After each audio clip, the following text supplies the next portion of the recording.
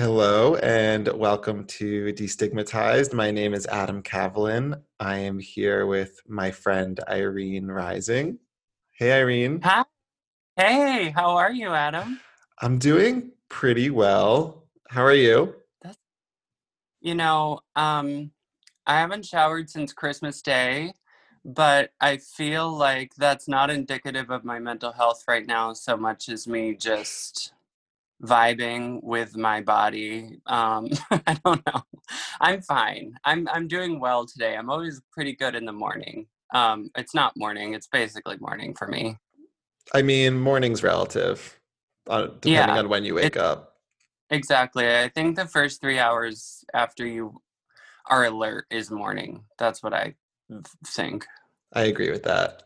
And also, like, we don't need what do you need to shower for? I mean, why, it's who are you Yeah, trying to I don't, impress? right. And I feel like I don't feel gross at all. And my hygiene is intact. So let's just roll with it. Yeah, trust yourself. Yeah. Save water. Exactly.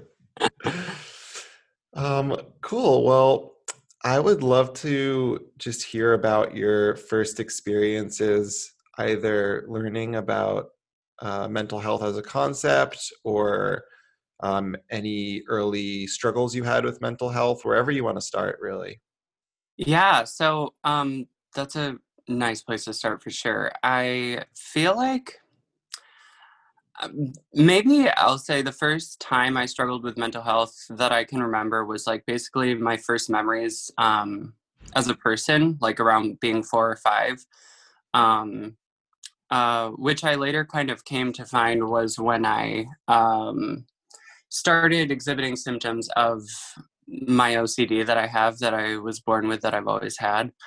I have OCD, but I didn't get in touch with that until I was like 20. But it's mostly like obsessional, so pure O. It's called like pure obsession OCD, but I also do have compulsions that are associated as well. But I didn't really have like the language for that until I kind of hit a crisis point in college, between like smack in the middle of college that summer. For me, it was summer of 2013. But yeah, when I was little, I was introduced to the concept of mental health, I think, when I was around 9 and my parents got divorced. So I was put into therapy for that. But also, honestly, I remember most of the things I talked about in therapy were my impulse and instinct to dress as a girl and call myself a girl and sort of identify as a little girl. And just for everyone's clarity, I do identify as a trans woman. And yeah, I remember I had a therapist who was very eccentric and interesting, and you know maybe had some questionable guidance for me at that time. Like watch movies like Mrs. Doubtfire or watch Tootsie, and that's and basically those are movies about men who are very obviously dressing up as women for an objective that is not to be at one with their gender. I mean, so yeah, it that kind of I had no language for transness or anything at that time. But while I was coming into my own as a trans woman, I was also dealing with this undiagnosed anxiety OCD disorder, which again, I didn't really have any language for either of those dueling things. I was like, that were bubbling up inside me um, until college. But yeah, I guess that somewhat answers your question.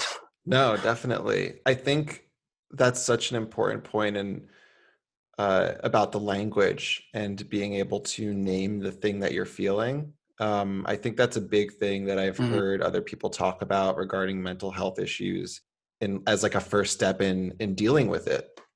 And especially with gender issues as well. Like you don't really know what you're feeling, and it's very strange because it's not something anyone talks about, or obviously that's changed a lot recently, but when we were younger, like no one Right. talked about transness, and so like how are you supposed to know what that feeling is? Right. And for a while, like Tootsie and Mrs. Doubtfire were my favorite movies because I was told like this is you. And also those two people were actors. You know, Dustin Hoffman was playing a woman to get an acting role. Robin Williams, I said Dustin, right? And then Robin and Mrs. Doubtfire was trying to be a caretaker for his kids, but he was also an actor. So, you know, I have this older, you know, supposedly wise man therapist telling me that this is you. You're a man who's also an actor, because I've always known I wanted to be a performer. And yeah, I mean, so it's sort of like if I don't have the language or any knowledge of what the hell's going on, then how am I supposed to, you know, yeah, that's actually an interesting thing to realize. I've never thought about till now. But yeah. Yeah. So how has your OCD kind of transformed over time? What was that journey like for you from when you first started dealing with it when you were younger? Yeah, so in I would say, you know, I do have those early memories of having OCD. The first thing I remember is like um being home with my dad and my mom my mom is like an angel and my best friend, very best friend in the world, but she's like very late. She's a tardy woman. So she would be late like every night home from work, and I would always cyclically like imagine the worst possible scenario, and I would ruminate and be so scared that she had gotten into a car crash. And like, you know, for people who don't have OCD, we, you know, everybody has those thoughts.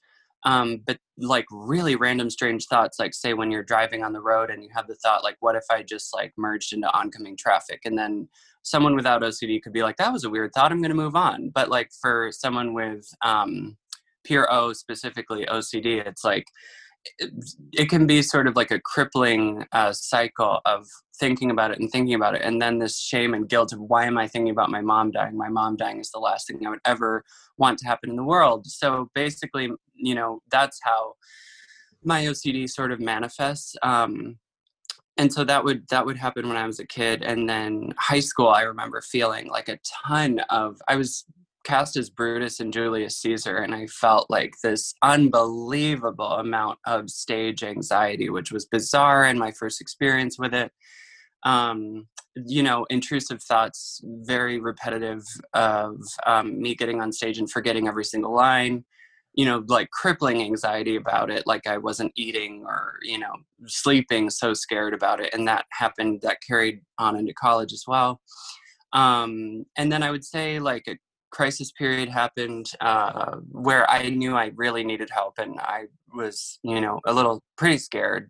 After my sophomore year of college, when I started having obsessive thoughts of hurting myself, which was extremely bizarre to me because I've personally never experienced depression or suicidal ideations or self harm, you know, thoughts or actions. So that was extremely alarming to me. Um, and I was like, who would think these things if they didn't want to do it? Like, and then maybe I will do it or hurt myself in some way. So it was a really like debilitating experience. And you know, I was having my mom do things like uh, hiding bleach and, you know, just really living in fear of hurting myself in some way, even though it was the last thing I wanted to do, right? So I'm like, what the hell is going on? And unfortunately, my first experience with a therapist talking about OCD was very triggering. She used language that wasn't helpful, like, oh, I've never heard of someone experiencing symptoms in this way. And that, you know, completely isolates you and makes you feel like you're the C word, you know, that being crazy in this sense, which is, of course, a very stigmatized and bad word. But yeah, and then I finally got in touch with a man, my therapist of over 7 years, who has truly just helped me more than I ever thought any human ever could, and basically just by showing me and teaching me what OCD was, and giving me a workbook and the tools to, figure out, okay, there's no real threat, right? It's all just a false alarm in your head. And this is OCD. This is something manageable. It's not something unmanageable. It's just like, people who have any other thing, whether that's a knee that can act up sometimes, or someone who has like dental issues, or something that you can't help. It's not your fault. You don't need to be feeling all this shame for these thoughts. And you're not out of your mind. You're just, you have something that is truly quite manageable, even though it all seems completely unmanageable. So I've been seeing him off and on for 7.5 years, and he's an absolutely amazing doctor. And I'm extremely blessed to have gotten in touch with him. But really, more than just him, I always give him so much credit, like he saved me or something. But, really, it's just learning the tools and learning that I do have, I can manage this, much more than I thought I could, because when you're in those crisis periods, it all feels completely unmanageable. So yeah, it's just been, and I started medication, which I've been on for 7 years, and it's been incredible, and really opened me up. But I have gone through relapses of symptoms. I find with my mental health, it's sort of like I'm either great and very, very, very small, extremely manageable, light OCD symptoms, or I'm kind of in a, oh wow, this is a month or two period of a relapse of pretty intense symptoms. So having somebody there for that is just really important and crucial. Oh my God, yeah, that is. I had a similar experience with depression, and I started seeing this Mm. therapist when I was uh, like 12 or 13 when my parents got divorced, and I saw her through like middle school, high school, every time I would come back home from college. Yeah. Like Mm. finding that person can be really, really crucial for healing and managing. I'm so Um, hear that you have that. That's yeah, wonderful. yeah. Yeah, you talked about a lot of things. I think something that stood I out to me did. was no, that's Sorry. great. Something that there was a few things that stood out to me, but um, one was just the idea of uh, getting over that shame, that Mm. first feeling of kind of like self-judgment for your mental health issues. And I think that's a really, really difficult step for most people. I know it was for me, for sure. Could you talk a little bit more about that and like how you managed to get over that shame? Yeah, so getting over the shame of my mental health. Yeah, wow. It's definitely a journey. The thing about my OCD is, OCD thrives on shame. It's like, I- the things that my OCD thoughts are completely unreasonable and completely not rational and not logical. And the panic that follows those thoughts is what drives the OCD and what fuels it. And the best thing I can try to do is accept the thoughts are there, so I don't give them power, right? Like that mindfulness stuff. And then try my best to just distract myself and move forward, um, and ignore it as much as I can. So, but releasing myself of the shame of my OCD is wild. But in terms of so I think I definitely struggle still. I don't know, manage forever the shame of like my specific OCD, but I don't have shame in talking about it, if that makes sense. I don't have shame that I have OCD. When I found out that I had OCD, I was like, what a relief. I have it's one of the times in your life you actually like a label. I mean, for me, I was like, I love this label. I love knowing that I have this thing, and it's not a scary thing. I mean, it's just a thing that a lot of people have. So many people have um, OCD, anxiety, depression, and that doesn't make it easy at all. But it was sort of a relief to me that it was something that I could manage. And I knew that I could be strong enough to. So I don't think I have shame over my diagnosis of OCD, but I certainly, am always gonna struggle with the shame of the way it manifests in me. But as I continue to get better and continue to navigate it and manage it, what I'm learning to do more and more is let those thoughts be the power, like really what they are, which is completely powerless. I mean, there is no power or um oh god, what do I always say that's like the best thing ever? It's there's no threat in a thought, right? There's only threat in an action. So the more I remember that, the more I can release myself of the shame of my OCD, I think. Because it's really just a thought. It's nothing but a thought, It's like, oh, what am I going to have for lunch? Oh, there's an OCD thought I have about, hurting myself. It's nothing, right? It's just a thought. Yeah. Yeah, I love that. And that's a really important distinction that you made between the shame of talking about it and like having people know versus the the feeling of shame of just like the thoughts themselves. And it's like the internalized stuff. Hmm. And that, yeah, that is exactly that's exactly what I meant. And cause I felt so much of that. And I went through the same thing when I was diagnosed with depression. I was like, oh, like, cool. That's what all these things are. And Yeah. yeah. And Hmm. then it definitely took me a long time to move past that self judgment for having those types of thoughts in the first place. And I think that's a really difficult but key step in moving forward, just with healing and management.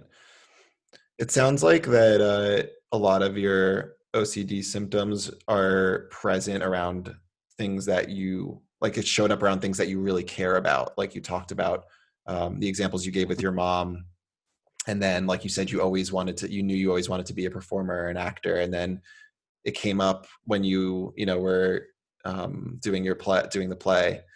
Is that a Hmm. common thing? How do you think about that?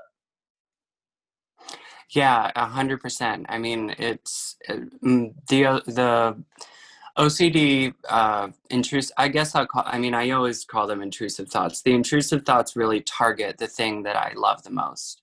So when I was a kid, of course, it was my mom, and my worst fear was losing her. So it would target that. Or yeah, I was really proud to be Brutus and Julius Caesar. It's an incredible role, and I would like to sort of one of my I'd like to have some like personal vindication and do it again, and as healthy as I could manage, maybe in an all-female production or something. But yeah, I was really proud to have that part, and it was really hard and really challenging. And the OCD sort of was like, well, what if it all was destroyed? What if the worst possible thing happened, which would be you forgetting? And then that happened in college a lot, where I was cast in this short play, but I had a 15-minute monologue to start the short play. I mean, there was only 5 minutes after that, or else it wouldn't have been very short. But it was basically me talking, and I got the role and was really excited. And then instantly started having this dread. Before I could articulate that it was OCD, I was like, it was targeting that, and yeah, I definitely and that's something that I now know to,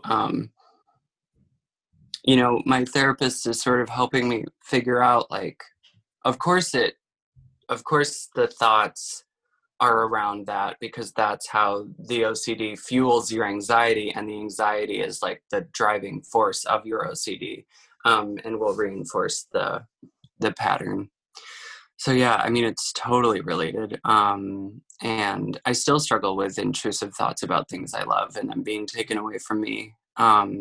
Luckily, I haven't had a major, I don't know if relapse is necessarily the right word, but it sort of feels like it, because sometimes, it has been debilitating and it hasn't been in a long time. So that's something I'm really grateful for. And I'm lucky to be in really good hands with my treatment and also with medication. I mean, I'm an enormous advocate, at least for my OCD. The medication has really, truly just allowed me to be my very best self, I think. Yeah. Yeah. To me, the idea of mental health surrounding all the things that kind of feel most vulnerable in our lives is really an important thing to consider. And it makes sense, like those are the things that give us the most feeling. They spark the most passion or the most Mm-hmm. whatever it is. It's like all the things that we love are the most extreme version of every emotion we feel. So anytime there's some fear about losing those things or ruining those things, I mean, I think anyone with anxiety, people who get panic attacks, people who experience depression, like I think all those things show up the most with the things we care about the most. Absolutely. Yeah. Do you I know there's obviously a lot of, comorbidity with transness just because of how society treats trans people and mental health issues. Do you feel like that was connected for you at all? My transness, I don't feel like was connected to my OCD, but my transness is definitely very connected to the other part of my life in my mental health world, which is much more recent, and that is struggling with an eating disorder. So I, yeah, I mean, that's definitely currently at least how my mental health has been tied into transness for sure. Yeah. Do, do Could you you want me to could talk more about it? Yeah, that would be great if you want to. I do. I'm sorry. I just also like wanted to let you be the guide, so I didn't want to like just jump into a thing you didn't want me to jump No, into. you can talk. Feel free to just talk about whatever comes to you. I'm following your lead, so whatever you feel that comes up that feels good to talk about, go for it. Okay, great. Yeah, I mean, I just think it's sort of worth mentioning if we're talking about mental health, because I think that things like body image and transness, it's something that is so connected that we don't often hear about or talk about.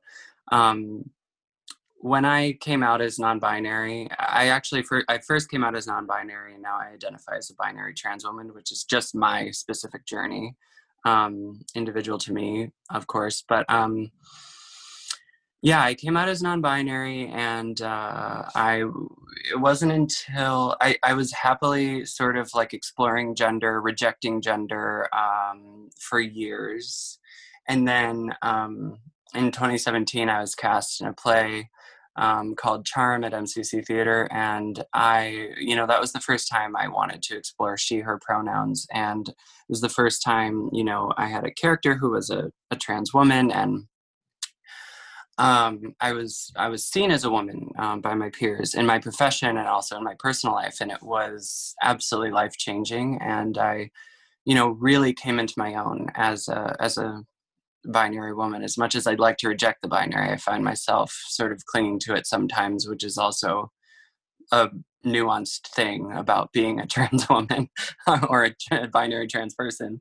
Um, but yeah, so when I came out as a trans woman, I started hormones and also went vegan and was diagnosed with celiac at the same time. So I started losing weight naturally and healthily, and so I was getting a lot of outside people, at work, my family, friends, telling me that I looked not only feminine but smaller. I ended up losing over 60 pounds Um, and I immediately, equated being feminine with being small, being a woman with being smaller, and being attractive as a woman being a certain size. So conflating those ideas in my head was very problematic for me, and I was started restricting food a little bit, well, a lot. But then I had bottom surgery in October of 2019. And after bottom surgery, I couldn't really walk very much at all for 3 months. I mean, a little bit after two, but you're really pretty stationary. Um, and I, around the holidays last year, so around a year ago, a little over a year ago now, I really started hating my body, like really, which is, a strong word to use, unfortunately, but it was true. And it was very interesting because I felt so free in it. Um, I felt so relieved after my surgery and so happy. And I felt like me um, in all the gender affirming ways, but I felt so resentful of it at the same time because of my weight, I guess. And I really, developed an eating disorder that is a struggle, um, and I just think it's really unfortunate that I mean, I'm speaking from my personal experience. I don't want to project eating disorders onto anyone, trans or otherwise, like my experience. Don't want to project that onto other people, but how much pressure I felt to stay and lose a certain amount of weight to look a certain way. I don't think everybody feels that, but I think many, many people do. And I don't think it's talked about enough. Um, and it's really sad to, and then I got, other gender affirming surgeries that were such freeing, beautiful experiences, but then simultaneously struggling so much to love your body, right? So you're changing things that are external, that are helping you in your gender and making you feel like you, making you feel whole and beautiful for me, making me feel that way. And then really struggling with like that pain of unhappiness and um, discomfort in my form as well. And trying to navigate that is really tough because it after my surgeries, for people I open up to, for them to hear that I'm so miserable in my body doesn't make any sense, right? Because I've just had these things that are supposed to be so incredible, and they are, but it's also just like a separate thing, and that's hard to understand. It's hard for me to understand, and there's shame in that, I think, for sure. Yeah, I I think holding, especially with transness, there's so much. I mean, you're kind of adapting in a lot of ways to like a whole new world, a whole new way of thinking, and there can be so much confusion that comes with that. Mm-hmm. And you also, I don't know if you feel this way, but there's like an expectation, I feel, of like what you're supposed to feel like and what you're Yeah. supposed to think, Mm-hmm. um and to like work with that internally, to think about the contrast between expectations and how you actually feel. Mm-hmm. Holding multiple truths can be extremely, extremely painful and difficult. It's so true. It's really, really true. And, maybe it would be best. I mean, I wish, well, I don't regret anything really in my process, but I think releasing those expectations would have been really beneficial for me, especially after that first surgery, when things kind of like went pretty out of control with my eating and stuff, you know, if I could have just allowed myself to release myself of the pressure of how I felt I was supposed to be feeling, and just like let myself heal in multiple ways, you know, I don't know. I think you're right that that's where a lot of the shame comes from, because you are navigating a new world. I mean, I was navigating new realities, and a body that was wholly new, and you know, that's a really, it's not a night and day experience, you know. I mean, I don't necessarily subscribe to trans people, or for me, I don't know if I was necessarily like, I don't like the narrative of being born in the wrong body. I think that's a really intense thing to for me to subscribe to. Like for me, when I had bottom surgery, I know this is a little different of a topic, but I think bottom surgery for me was sort of like anything else that I have had. I mean, it's just another step, whether for me, whether it was, you know, starting hormones or getting, you know, laser on my face or whatever, like gender affirming things I've done. You know, I never put so much pressure on this one surgery that for cis people, it's so easy to think of that as like the thing that all trans people need and want, and like that's, you know, their dream. It's not true. It's absolutely not true for that's not what it means to be trans. I mean, many trans people have no surgery, no medical transition, and are obviously, I mean, I'm saying obviously, but cis people don't understand sometimes that, you know, those folks are 100% as much of a woman as me or as anybody. Or, you know, if you're not, if you're a genderless being, you know, or many genders, whatever. So it's just, it's all valid. And, but I allowed, I think, that pressure of that surgery to give me a lot of shame in my sort of like reaction while I was dealing with body image issues and NED. Where are you with that currently? Today, I'm okay. Yesterday, I was not. Um, I'm in therapy. I finally found a person. I'm actually seeing um, somebody new right now,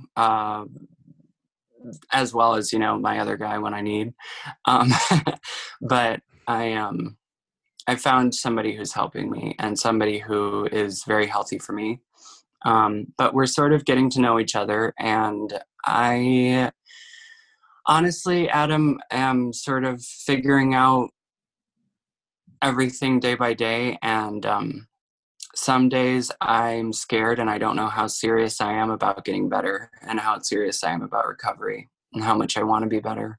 And then some days I want to be really healthy and I want to be my best. And I think seeing her and having conversations like this with you, and, you know, the more people actually talk about these things openly, um, it's helping. It's helping folks with like, I don't know, it's helping us, it's helping me open myself up to the possibility that I won't have to struggle with this forever, I guess. Yeah. Yeah.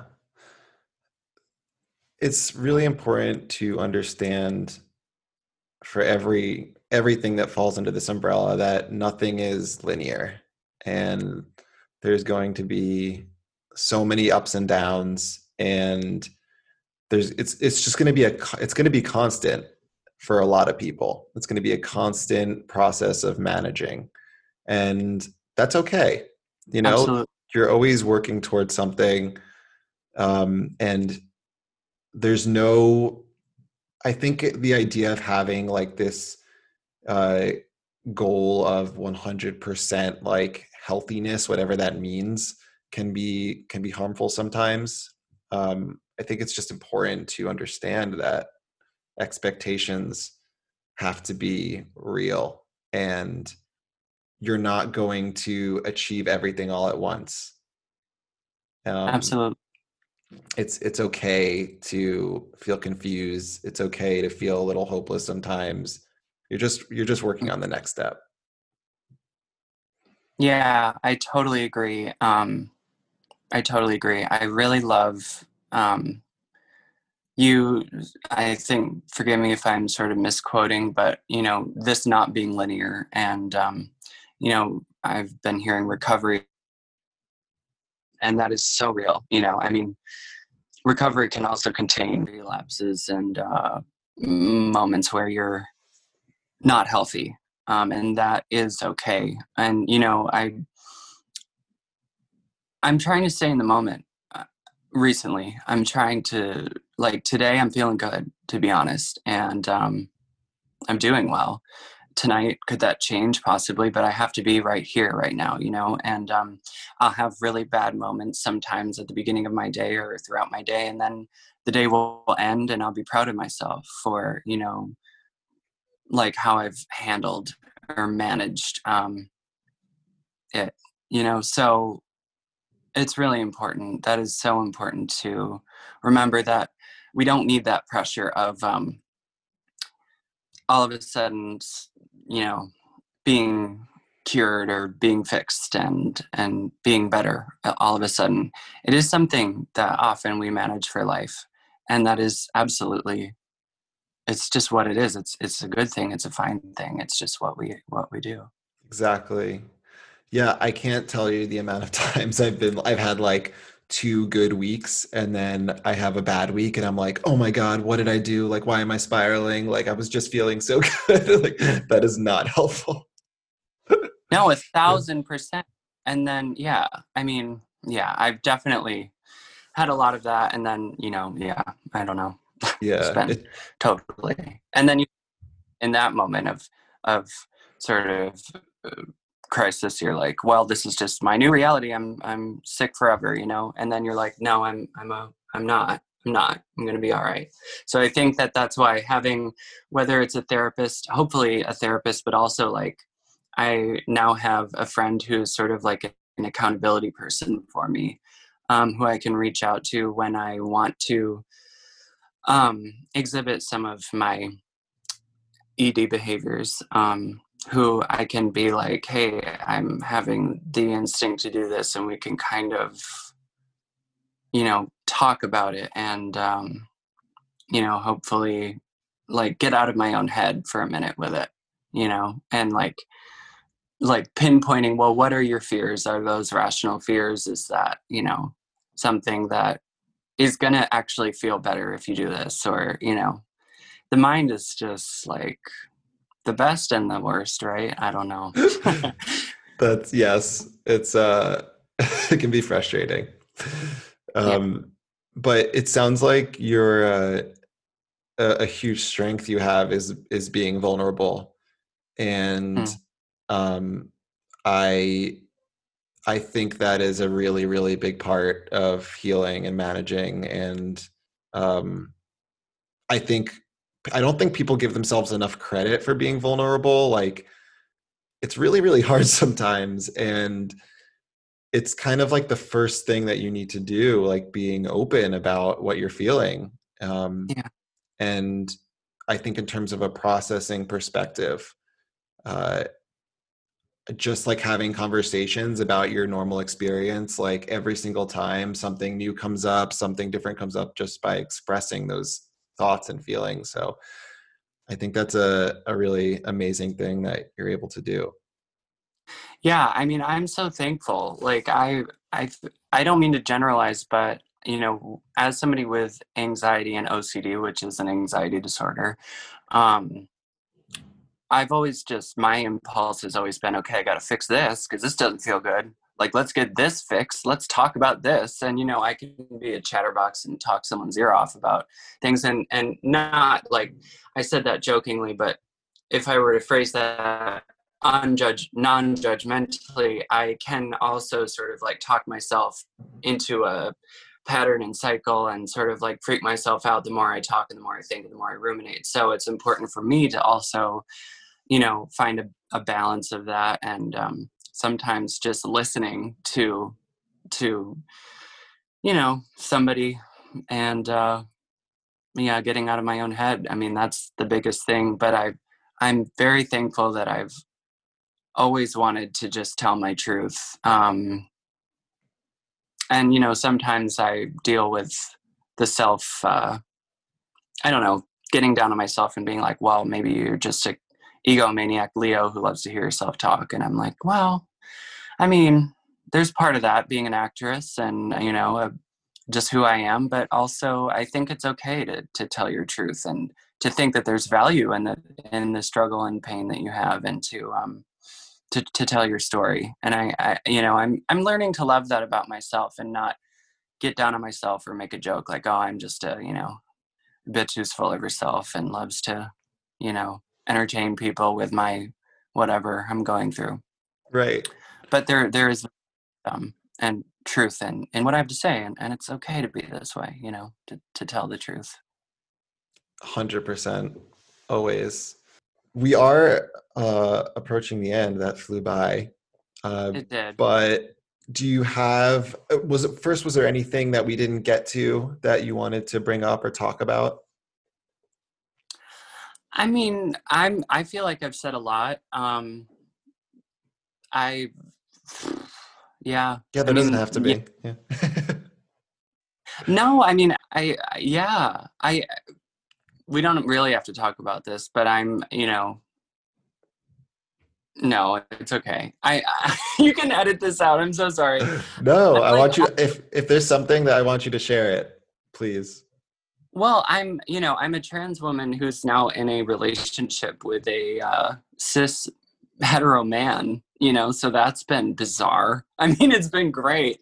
I don't know if I should kind of go into it, but it's something that is also like something I'm navigating and not dealing with. I mean, I'm extremely in love, and he's actually an extremely caring and loving person. But in that, sometimes I feel like some imposter syndrome, and I think that goes into being trans, right? Like we're through the media and through what we've been taught in the media and from what we see with all the violence against trans women, specifically Black trans women, where we've had the highest recorded number of murders this year, in a few years at least, of Black trans women and trans folks.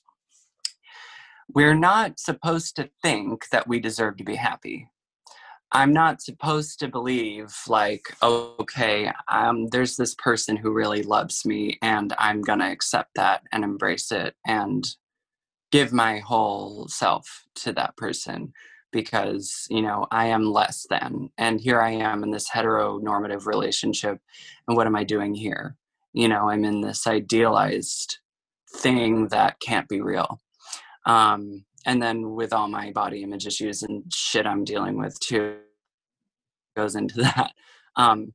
But I'm feeling strong in it. I'm feeling good. I'm letting the love in. I'm letting the love out. We are happy and I'm happy. So I think that that's something I wanted to say because that's also important to be aware of navigating new joy in a relationship, even when you're struggling and even when stuff is really hard and even when you're at a low point, and you're full of doubt or worry or anxiety about something that is so new and so beautiful, therefore for me panic inducing at times, that it's worth it. It's really worth it. And believing the person you're with, if they tell you they love you, they love you. If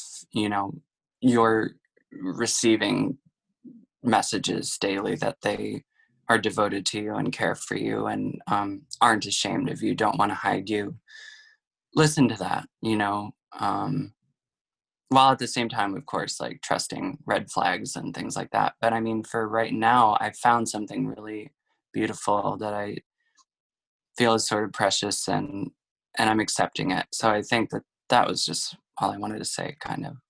No, thank you so much for sharing that. I think that's a really important thing for everyone, regardless of what type of Yeah, relationship you're in, and in all types of relationships.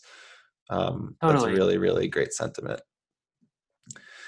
Yeah, and not being, rejecting that perfection. You don't have to be I don't have to be perfectly healthy and well all the time to be in a healthy relationship. Yeah, I think. But I don't know. and I also don't know anything. nobody does. It's okay. Yeah. But yeah, and like just to be loved, like just because you like just because you're not your perfect self or you're dealing with your own issues doesn't mean you're not worthy of love. Yeah, definitely. So the last thing that I always like to ask is if you have any advice, and that could be general world advice, it could be based on what we talked about, really whatever you want. Oh, good, because I like to think I'm quite the sage. But um, boy, uh, gosh, I yeah, I think just to echo a lot of what this conversation has been, I would say just embracing that you don't always have to be well all the time to ultimately be happy. And I think the acceptance of when you're not doing well is the key, and to look at it and face it and not reject it or pretend it's not there, and to always be vocalizing what's really going on with your loved ones, and setting up a support network around you, which can feel really hard when you're in the grips of whatever mental health issues you're going through. I think that, things like this, Adam, are really incredible and beautiful. And I've had like an absolutely lovely time with you. And but yeah, listening to a podcaster,